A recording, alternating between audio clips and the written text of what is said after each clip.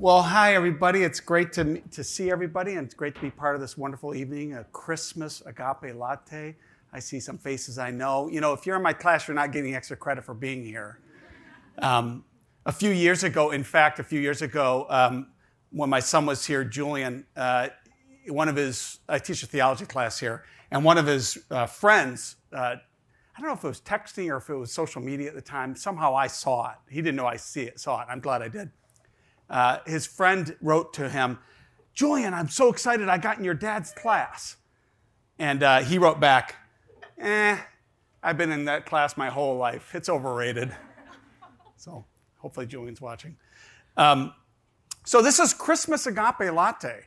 And the problem is it's not Christmas, right? But this is a Christmas agape latte. It's not Christmas. It's Advent.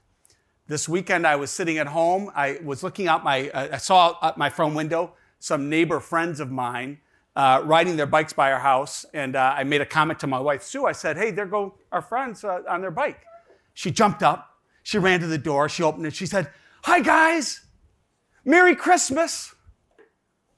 It's not Christmas. She came in. I said, "What are you doing? It's not Christmas. What's a Merry Christmas for?" She said, "I like to say Merry Christmas." I said, "Well, it's not Christmas. You shouldn't be yelling Merry Christmas through the neighborhood." So I like to say it. I said, "Okay, that's all right." We like to say that. We want it to be Christmas, right? Because Christmas is a lot of fun. Christmas is it's my favorite time of the year. And we have to cheat a little bit here at BC, right? Because you all go away. In another week or so, you're going to finish your classes, finish your finals, and then many of you, not all of you, many of you are going to leave campus. So we don't really get to celebrate Christmas here on campus with you. So at BC, we like to cheat a little bit. So we kind of move Christmas up into Advent, and we kind of mishmash. And so that's what we're going to do tonight. I'm going to talk a little bit about Advent, but there's certainly going to be a Christmas theme as well. So we're cheating. But it's Advent. And you all know what Advent is. There's different ways to think about Advent, but Advent comes from the Latin word adventus, which means a coming or an arrival. So what's arriving? Something's arriving, and we're supposed to prepare for that. We prepare for an arriving. We hope, we wait, we expect something. So from the religious standpoint, right, Advent is a season in the Christian faith. It's a season that precedes Christmas. From the religious perspective, what we're preparing for is the coming of the Christ. And traditionally, we mostly think about that with the nativity, right? The birth of Jesus, Christmas. That's what Christmas is, right? You remember that? Not just Santa Claus, but the birth of Christ. And so from that perspective, we're preparing for that story, to celebrate that story again. You know that story, right? You've ever seen Charlie Brown? And he says, "Does anybody tell me the real meaning of Christmas?" And Linus reads the story, right? It has to do with Joseph and Mary, and they're traveling to Bethlehem, and there's no place in the inn, right?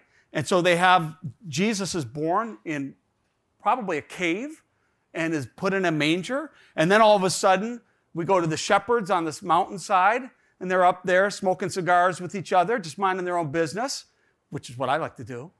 And then all of a sudden, the heavens open up, and there's angels yelling at them, and it says they're terrified.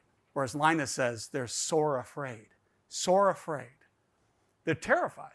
But the angels say, "Don't sweat it. Don't be afraid. We've got great news for all of humanity. For unto you is born a child this day.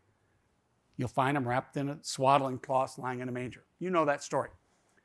The other thing that we prepare for from the religious perspective, from the religious way of thinking about Advent, is to prepare for another coming of the Christ into our world and into our life.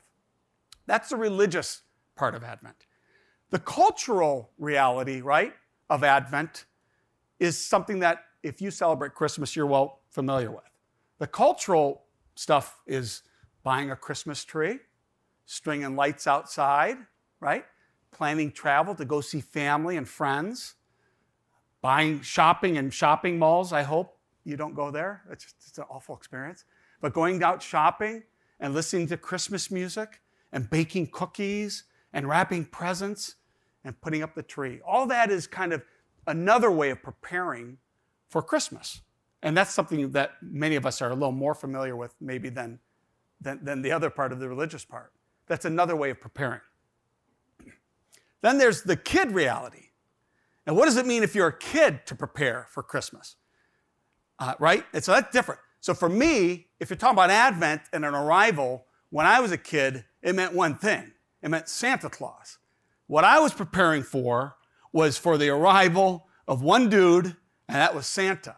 Santa would come on Christmas Eve. He'd come down the chimney or through a vent pipe or in a window or something, whatever your circumstances were. He'd come in, he'd find a tree, and he'd put presents under that tree. And when I don't know about you, are you related? Do you remember this story? You know about Santa Claus? Who's with me here? Do you know what I'm talking about? Okay, wake up, people. So Santa, you're not excited about it. When I was a kid, I would lie. I was one of 5 kids, and you could have hooked the 5 kids up, and the electricity coming from our bodies on Christmas Eve would have powered a major city for at least a week. I mean, I would lie in bed, literally convulsing, just shaking. Because why? Because, you lose your mind. Like you go insane. You start hallucinating. You're hearing things on the roof. You're hearing jingle bells outside of windows. And you're telling each other, I heard the bells. I could hear sleighs on the roof. And it was very real. And why? You're shaking. I'm shaking. And I saw this with my 4 kids. And I'm excited because in the morning, I'm going to go downstairs and I'm going to find packages underneath the Christmas tree. And some of them are going to have my name on them. And one of them might just freaking blow my mind so out of my head that my life will be changed forever. That's expectation. That's what I was preparing for. When I was a kid, I really thought that maybe something I would get under that tree would be just so freaking awesome that my life would never be the same, right?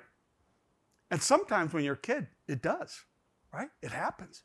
You get that game, you get a sled, your life has changed forever, right? This is the most incredible day of my life. And for a little while, you also get snow pants, a book, thank you very much, some socks, but one of those packages might really blow your mind. And when I was a kid, it would last. And it worked for a while, right? It's kind of exciting. And it'd last for a few days. And then you'd realize, pretty much fun, but you'd move on to other stuff. When you get older, right? None of you are, I can tell you're not ready to have your minds blown this Christmas. You're already over it. It starts to dawn on you, right, as you get older, that first of all, this whole Santa thing is a scam. And secondly, there's not much that's really blowing my mind underneath the tree anymore. It's some nice stuff. It's a nice sweater. It's very nice, A book, I like books. I got a really good book, and I need some boots. Thanks for the boots. I like these boots. But, not life-changing, not transformative. So what are we preparing for? Right? If it's not that, what do we hope for? What are we expecting? What can we expect that might transform things for us? What could be so fantastic that it could change our lives forever? A few years ago, I think when I was introduced, I was mentioned that I have 4 children. They came in this order: boy, boy, girl, girl. And so a few years ago, just the 3 of them were around. And I had my oldest son, Joey, was 4.5 years old. My second son, Julian, who I mentioned a minute ago, was 3 years old.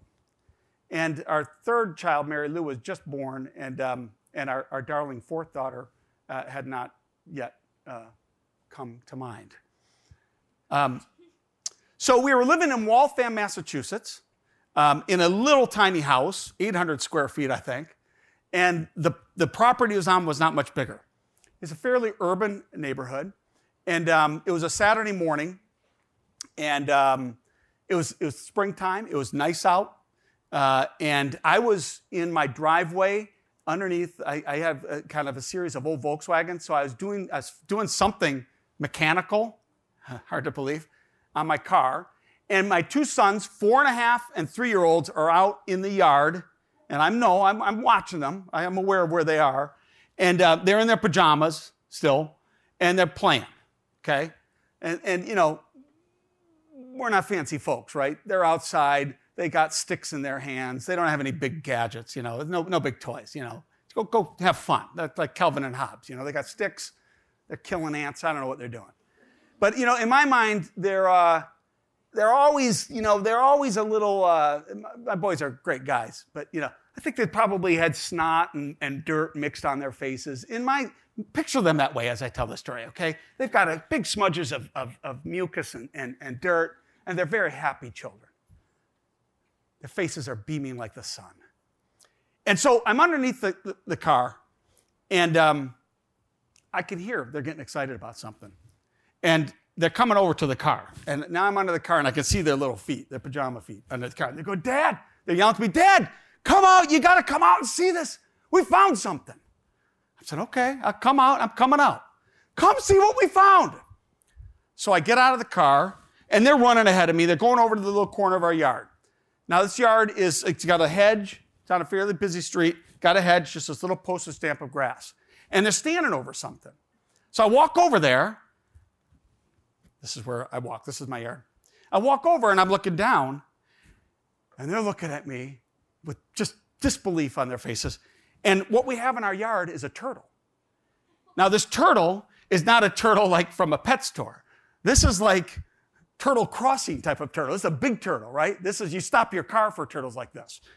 And it's a big turtle, and it's in my yard. And I'm thinking to myself, what the hell is this turtle doing in my yard? How did it get here? There's no water around our yard. And I just, like, the turtle from outer space. How'd this happen? And they are looking at me like I just said. Their faces are like the sun. This is now, our week is set. The day is all set. We're done for the day. We know what we're doing for the rest of the day. It's right here, yeah? It's not good. This is peak. We've peaked in the morning. We have a major turtle in the yard. And they start to think, before I can figure out what to do, they start hatching plans. The first thing they say is, let's take it up to Mom. Let's take it in the house and show Mom. No. Let's not take it into the house and show Mom. She's not going to want this turtle in the house. Trust me, guys. And then they're saying things like, you know, can we keep the turtle as a pet? And I'm saying, no, we can't keep the turtle as a pet because this turtle doesn't want to be a pet. It wants to live outside. And then they think, again, this is crazy. My father, who was alive at the time and lived out in Michigan, and a real character, they think, well, hey, Grandpa loves animals. Let's give it to Grandpa. You know, so, no, we can't take the turtle. I think that's illegal to take this turtle to Michigan. We can't take the turtle to Michigan. So I'm thinking, okay, guys, here's what we're going to do. This turtle does not belong in our yard. I don't know between you and me, I think maybe a raccoon. I'm trying to think this turtle did either did drop from a plane or some animal gave up on it, right? And just said, I'm done with this turtle. So I said, here's the plan, guys. I'm going to go get a bucket, and we're going to put the turtle in the bucket. We're going to drive down to the Charles River, which comes through Waltham. Some of you know where the Charles River is. And we're going to liberate this turtle. We're going to change this turtle's life. We're going to make this turtle happy. We're going to take it to the river. And so they're like, this is incredible. What a plan. I said, go up and tell Mom, get your coats, and we'll go. So they run into the house. I go get a bucket. We all meet back at the turtle. Now they're standing there in their pajamas, and they've got their parkas on, parkas. And they're looking at me. And I'm thinking, now I got to tell you something about being a parent of a 4.5 and a 3-year-old. All illusions are gone now. My kids have figured me out. But when you're 4.5 and 3, and you're a mom or a dad, there's a small window where they really think you know what's going on. They really think that you figured it all out, that you're kind of like a Superman, And so my boys are looking at me like, Dad's going to do the right thing. Dad knows what to do with turtles. He'll handle this well, And I'm looking at the turtle and I'm thinking, I don't know a lot of adjectives. What adjectives come to mind when you think of turtle? I mean, brown turtles? I don't know, brown turtles. Pond turtles? Sea turtles, yes. Snapping turtles. I'm thinking snapping turtle. That's the only thing that I remember from my turtle studies in 8th grade biology is snapping turtles. And so I don't want to spoil, what I got going with my kids. They look up to me. So I'm thinking, Dan, you cannot screw this up. You can't pick up the turtle and start shrieking, or like, or you get afraid.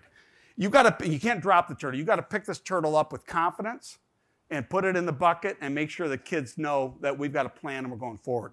So I do. I get it. I pick it up, and now I'm feeling a little more confident. I got the turtle in the air, and now it's coming up above them. The kids are like, whoa. They're looking there under the turtle, and it starts doing kind of the turtle in midair thing. Before it was just kind of a dormant turtle. Now it's doing all of a sudden the legs are coming out and going back in, the head's coming out, and I'm like, check it out, guys. And they're going, wow. So we've got this active turtle. We put her in the bucket. And I said, let's get in the car. So they get in the car. They get in the back seat in the child restraint seats, right? Those things with a big lock right through the crotch, in their parkas. They can't move. And I got the turtle riding shotgun up front, and she's buckled in. We start heading down to the Charles River. I'm driving, and I just know again, they're ready to, their minds are being blown. And I'm looking in the rearview mirror, and I can see, the brain they're just working overtime. Their imagination is on overdrive. And they're craning their necks. Now, they can't see those child restraint seats. There's like blood coming out of their necks. They're like, they're trying to see what's going on with the turtle. And so you've noticed I keep calling this turtle a she. It's a she turtle. I don't know what my sons know about turtle anatomy that I don't. But the reason I'm calling it a she turtle is because the first comment that came from the back seat was a question from my son Joey. And he says, Dad, what's she doing? So I'm driving along, and I said, well, I'm looking in the bucket, and I'm like, I'm thinking, what the turtle's probably doing nothing. The turtle's actually doing something. The turtle was like crawling around a lot pretty actively and kept doing this thing like up the wall and then sliding down. And again, I'm panicking a little bit because I'm thinking, oh, please, shit, don't flip over on the back because I'm going to put my hand in there, while I'm driving, and I'll get bitten by a snapping turtle and scream or something. So the turtle is in there, and it keeps going up the wall, but it keeps falling. So I said, well, she's kind of crawling around, Joe, and she's pretty cool, but she's kind of crawling around on the bottom of the bucket. Everything I say, they look at you and they go, wow, she's crawling around. Crawling around on the bottom of the bucket. Yeah. Did you hear what Dad said? Yeah. She's crawling around. Okay. So I'm thinking, oh, jeez. And so then Joe, the oldest, says again, Dad, maybe it's her first car ride. Yeah, that's probably true, Joe. I don't know. You guys think that's a good point. Maybe it's the first car ride. You guys ever see turtles driving around in cars? No. I think it's her first car ride. It's her first car ride. This is a girl turtle that's having her first car ride. I heard him. That's what Dad said. So driving down, we got a she turtle riding shotgun, first car ride ever. And then Julian, the younger one, says, I think thoughtfully says, maybe she's scared, Dad. Maybe she's scared. I said, yeah, it's been quite a day for her. You're right, Joanne. I mean, she's probably scared. She's in a bucket. She doesn't know what's going on. We're kind of big. Just 5 minutes ago, she was floating in the air. That's probably not a thing she's used to doing, and now she's in a bucket. Yeah, she's probably a little scared. You're right, Joanne. You're right. And then Julian follows up because, 3-year-olds are thinking about, the size of the turtle and him. He says, maybe she's scared because she thinks we're giants. Yeah, that would make sense, Julian, because for her, we're pretty darn big, right? I mean, so she probably thinks that we're giants, Yeah. They look at each other, we're like giants. It's a turtle. And Julian says again, maybe she's especially scared because she thinks we're mean giants. She thinks we're mean, like monsters. And I said, yeah, I don't know, Julian. It's possible. She might think that we're mean giants. She doesn't know. She might think we're giants. She doesn't know if we're mean or if we're good giants. That's right. So we're driving. And Joe says, but we're not. He says, we're not mean giants, right, Dad? We're good giants. Reassuring. I said, that's right. we're good giants because we're not going to hurt her. We got her best intentions. So you're right. So we've established first car ride, she turtle. We're like giants. Might be some questions on the turtle's mind whether we're good or bad. Then we're driving for a while and it starts to get a little quiet. And I'm thinking maybe the conversation's over. I'm looking in the rearview mirror. They're staring out the window. I can tell they're deep in thought still. And then my son Joe, 4.5-year-old, says, "Hey, Dad, you know what I wish?" I said, "What's that, Joe?" "I wish that for just 1 minute I could be a turtle. Because then I could go into the bucket and I could talk to her in turtle language. And I could tell her, don't be afraid. We're not mean giant. I'm a good giant. You don't have to be afraid. We're not going to hurt you." I thought, yeah, I like that, Joe. That's a pretty good idea. I like that idea a lot.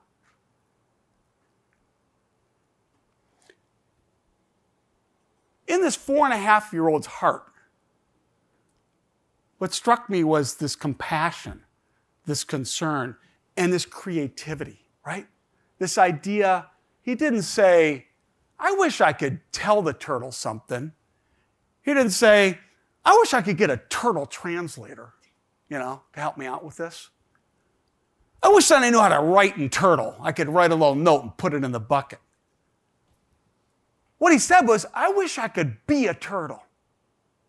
I wish I could be a turtle and I could go into the bucket." Why? So that she won't be so afraid anymore. So that she'll know, she can get to know me. Hey, this guy's not a bad giant.